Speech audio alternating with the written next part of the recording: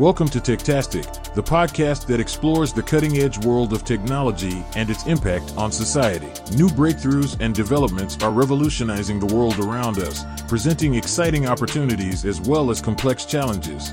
We'll explore the big ideas and key players driving these transformations as we seek to understand the implications of these advancements for our lives, our communities, and our planet.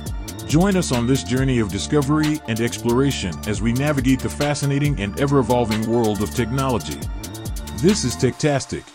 Hey, Quinton, it's wonderful to have you on Techtastic. I'm really excited about your company, Capri AI. Welcome to the show. Thank you for being on. Thanks so much for having me, man. Why don't you tell us a little bit about it? I started actually building it over 3 years ago now, late 2019. Basically, the reason it got started was because I was actually running a marketing agency for dentists. That was kind of like my venture into the online sales world. 2019, with a buddy of mine who had experience with it, we started a digital marketing agency, basically running social media ads for dentists all around the US and Canada. The biggest thing that we just kept noticing that people kept telling us is that, like, hey, you're running these ads and people are filling out their information, but then nobody's actually showing up. It's not turning into actual value for us. And we were like, man, like, that's not good. That's really bad for our business. And so we kept losing people. And so we just kept digging, we dug deeper and we saw that, like, in fact, that wasn't the case. It was just that the dentist would call one time, or somebody from their office would call like one time or send one text and then not get a reply or not get an answer, and then be like, yeah, these leads are crap. And it's like, oh, okay. So if it doesn't answer right then and there, that's it for you. So then we realized that we just needed to have more automated texting involved. And so that was kind of the beginning of it. And we were using a CRM at the time that had automatic texting that would send messages as soon as a lead came through. It would immediately send them a text. And then we were like, all right, cool. This is going to solve the problem. It was the same thing. None of these leads are no good. Like, none of them are responding, yada, yada. We were like, man, seriously? And so we would look, and it turns out it's the same exact thing. People were replying, and we could see it now in the CRM, but the dentists just weren't replying. Like, nobody was sending them a message trying to call them, get them booked for an appointment, anything like that. Damn, we got to do even more work. So then we started with a human to that's all they did, is just call and text every lead that we got, and it improved dramatically. We stopped losing our clients. We started seeing a lot of results for them. That really helped us stop churning so many clients so fast. But then the VA got overwhelmed.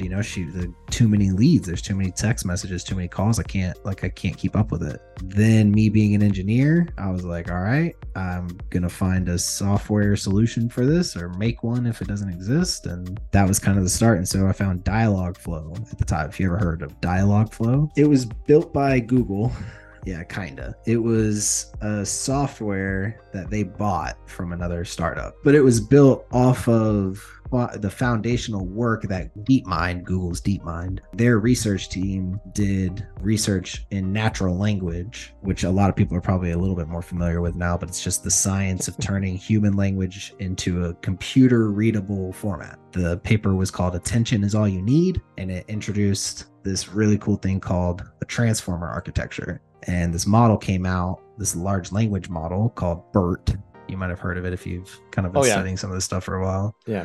But if you're not familiar with it, it stands for Bidirectional Encoding Representation from Transformers. It basically was a new way of training these general purpose language models to understand the semantic meaning of a sentence. Before this, if you try to ask a computer language model, or just an AI model, to tell me from a meaning perspective, let's say you have 3 sentences. You have the brown fox jumped over the fence, the white fox jumped over the fence, and the brown cow jumped over the moon. Now, these 3 sentences, I need you to rank them in order of which ones are most similar on a semantic similarity scale.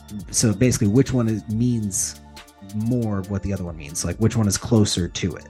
Yeah, obviously the first 2. Right. Well, that's, you think, right? But if you break it down into what a computer sees, computer just sees the words initially. So the computer sees brown fox, brown cow. They share the same color, or that word is in common, let's say. Jumped, that's in common, jumped over. The animal is different. But so if you look at just the actual words, the syntactical representation, and you do math on that, the syntax is going to come out to basically say all all three of them are roughly the same. They all kind of have the same meaning. But then if you put it through a transformer model that has deeper understanding or just more parameters, it's going to understand that the first two sentences are a little bit closer because they're talking about the same animal. And so an animal has a more important semantic weight, carries more importance in that meaning of that sentence than the color or the action or the object that the action is happening to. These are just grammar rules, and we just know this because we speak English. Computers don't. Computers can only really understand syntax. They can only understand characters and words and numbers. Yeah, they have no context at all. Right.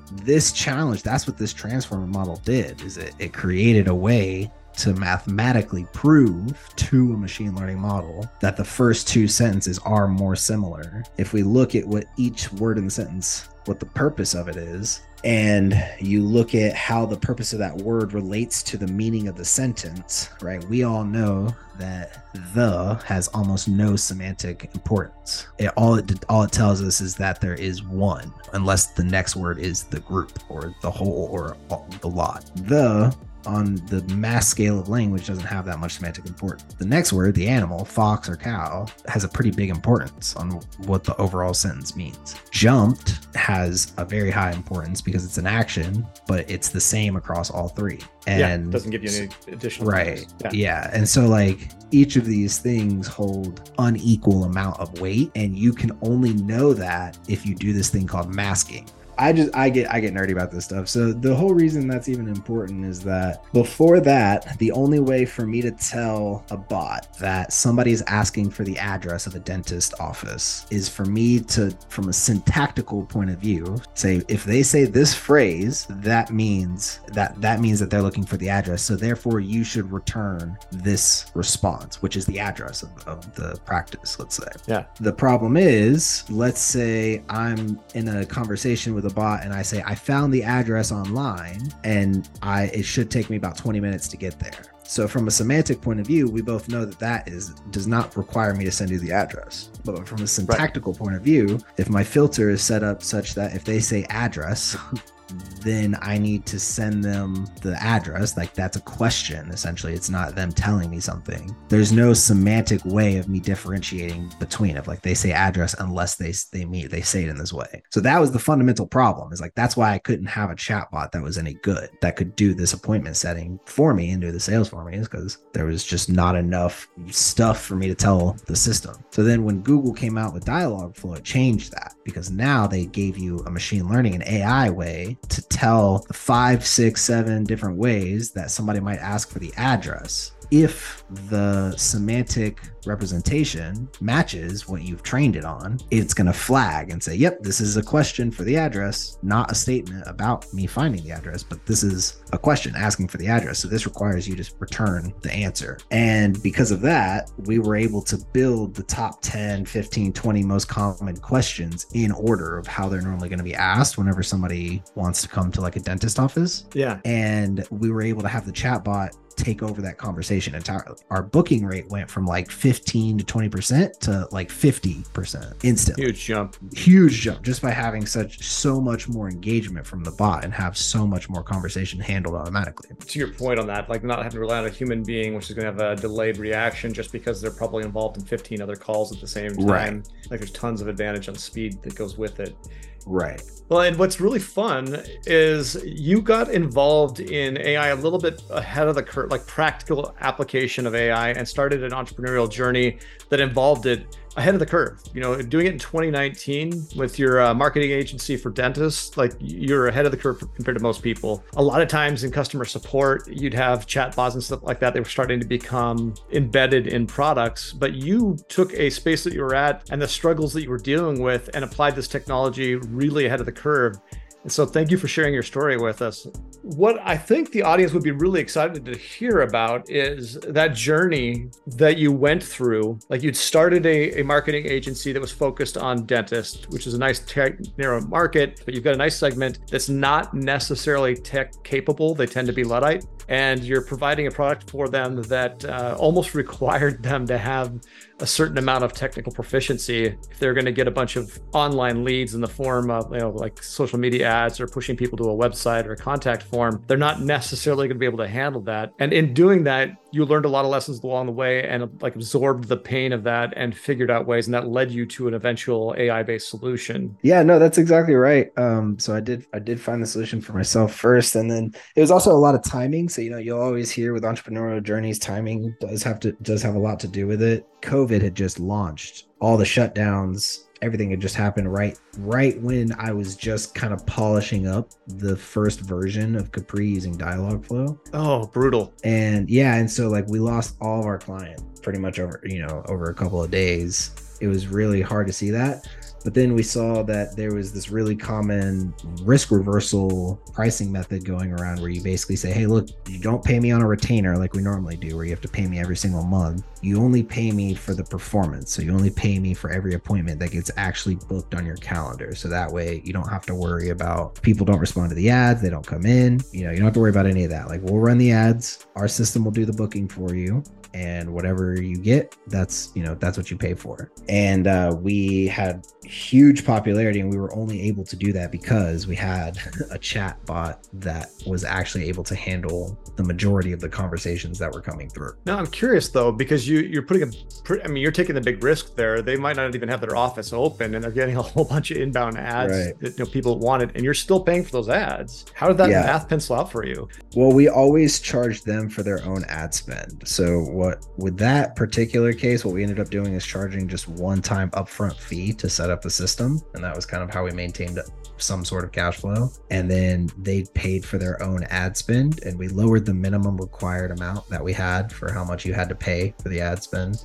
We used to require a lot, and we reduced it down. And then we also opened up the type of advertising we were doing. So we were only doing mostly cosmetic stuff. So like veneers, crowns, and Invisalign, invisible orthodontics, that kind of stuff. And we moved more towards emergency dentistry and pain focused stuff. And that required a lot of like Google focused stuff, Google ads, setting up a lot more local search based advertising traffic, but the chatbot still works the same no matter where the lead comes in from. With dental pain specifically, it's all about keyword ranking and just local presence and Google AdWords and Maps presence, like showing up on Google Maps and being one of the first numbers to pop up, because that's just what people are going to do. And then having an automation to get those leads, because those are some of the most expensive leads you can pay for like marketing, but they're also usually some of the higher intent leads and higher package, solutions or higher package items that they're going to pay for. I was in ad tech for a while. I was at AppNexus up until we were acquired by AT&T. Oh, wow. I'm familiar with the ad tech ecosystem. And one of the things that, as you're talking about that, I'm like, the more specific you get, the better conversion you're going to get, because the intent's more clearly defined. And if you're really good at it, you can really determine when somebody's going to act, and you can only buy those ads, but they get progressively more expensive as you do that, right? As you target it better. I'm trying to imagine that time, right? Like, I wasn't going to go into a dentist office. I don't know how many people, I was trying to avoid all human contact. I would have imagined that if you had dental pain though, you would have acted. Like, if I had a broken tooth, I'm going to the damn dentist. Yeah. And that was pretty much it. That was pretty much the only type of traffic available at that time was emergency dentists. And even in a lot of states, that was the only type of procedures that were legal. What did that do to the price point on that? If it's the only thing available, did it skyrocket, or did you really see a change in the marketplace itself? It did skyrocket. The price went up for sure. But at the same time, it kind of depended on where you were. So like in the cities, it absolutely was insane. In other towns where basically the suburbs where people were just shutting it down, the couple that stayed open were able to get pretty decent cost per lead, and they were just, raking it in, like making so much money. It's the only people in town, they were the only ones open in town. So it was not every single time. It wasn't as predictable as when everything was open and we were able to just throw money into any kind of campaign you want. You just have to have good targeting. This was like a select few clients. And so it was a lot of work on our end to make sure we did the research and find out what towns were staying open and which ones were had a viable chance of surviving. The best predictor for long-term success of a company is often when there's something that goes drastically wrong, like when there's something in the economy, 2008, 2000, 1999, 2000, 2001. Whenever we've had a major recession, the big winners are the ones that found a way to survive and thrive during that really rough patch for everybody else. And that's what you demonstrated during that time. Is you made some major changes to your billing model. You made some major changes to the way that you were automating your business to become more efficient. And both of those things allowed you to not just survive, but to come out the other side of it in a fantastic position going forward. How did you make those decisions? I mean, was it just you had no choice, or did you were you looking around the corner a little bit? It was a lot of I had no choice. It was a lot of talking to my clients. That was that's what a lot of people That's it right do. there. Yeah. Right. You were talking to your clients. That was it. I'm talking to the people that were having that mindset, because I mean, we were working with almost 80 dentists by the time COVID rolled around and it was time to shut down. We had a whole list of people, and you'd be surprised if you're sincere with people, especially in a time like that, like a crisis. If you just are straight up with them and you're just like, hey, look, I'm here. I have this skill set to do this, and this is how I can provide value. How are you planning on making it? And a lot of times the answer was like, hey, we're just going to rely on savings and wait this thing out, and hopefully it's fine on the other side. And for those people, there's not much you can do. Right. A lot of the top performers will level with you and just be like, hey, look, man, this is what we're doing to try to survive right now. We think we can make this much from it. And so here's how we're going to position ourselves to do that. And you just learn, and you just take that and you share it with other people. Because when you have a national audience, you don't have to worry about having competing dentists right next door and sharing that kind of stuff. So it's like, this guy in Miami was doing this, and so then I talked to somebody in Jacksonville, Florida, who's 600 miles away or whatever, but still the same state, same rules and everything. So maybe he can pick something up, and then maybe he'll appreciate that advice I gave him and that insight and use my services. So we all kind of win. We're getting short on time, and I want to make sure that you've got a chance to let everybody know if they want to know more about Capri AI. You can find out more about capriai.us. That's our main website. And we are about to start expanding our capabilities quite a bit to a lot of different stuff. Definitely check it out. Also, the bigger thing that I wanted to talk about, which I didn't know I was going to nerd out so hard, is I'm sharing that same experience, the thing that I talked about today with actually having an agency and then solving this for myself and building a product and then selling that product now to other agencies. That whole journey can be replicated across any business, right? So if you're a lawyer, if you own a doctor, a medical practice, if you are an accounting firm, whatever, having that SaaS product journey, like the development lifecycle, we can help you. That's what I'm dedicated to, is helping people get that emerging product to their offer, so that way they can also have this same profit margins on a SaaS product are about 50 times higher than on a service-based business alone. There's a reason why the multipliers on revenue for a SaaS are so much higher than a service-based business, right? How would somebody, if they wanted your help on doing that, is it, are you consulting or how are you providing that? Yeah, so we launched DaaS, Developers as a Service. That's the consulting group that we're advising people on. So right now we are working with a law firm who had us build an AI research tool for their firm, and they're going to sell it to other firms. We had a photography developer have us using AI automate the Photoshop editing process. We're having ophthalmology group, I think is what it's called, the eye doctor. He's having he's having us build an app that's going to use some AR VR to fit glasses to your face. Nice. And he's going to sell that to a bunch of other practices. So these are all just things that originated from, again, somebody in that industry saw the issue. They had a vision of how they think they can solve it, and then now we're helping them actually bring that to life. Super excited about doing all those projects, and we can't wait to launch even more with how popular AI is becoming now. Fantastic. That actually sounds like a really compelling business model, doing the developer as a service, because there's so many places out there today where the potential of technology has been left unfulfilled. The promise was undelivered. And a lot of those places are the just like you described. They're the professionals in the world that have some real needs. They have need of automation, or they have need of these different things, but they have no technical experience themselves. Yep. And so it's fantastic that you're helping them bridge that. And if you want to learn more with that, just work with DaaS.com, work with DaaS.com. And yeah, we've got developers all over the world. I'm a full stack developer myself. I built Capri from the ground up myself, and so I've done this many times, and I love it. That's what I'm passionate about. So happy to talk to you about your idea and see if we can help bring it to life. Well, Quinton, it was actual huge pleasure. I love talking to other tech nerds, and so I'd love having you on the show. Thank you very much. Thanks so much for having me, man. And yeah, look forward to doing it again maybe one day. And that's a wrap for this episode of Techtastic. I want to thank you personally for joining us, and we'll see you next time. Until then, keep exploring and stay curious.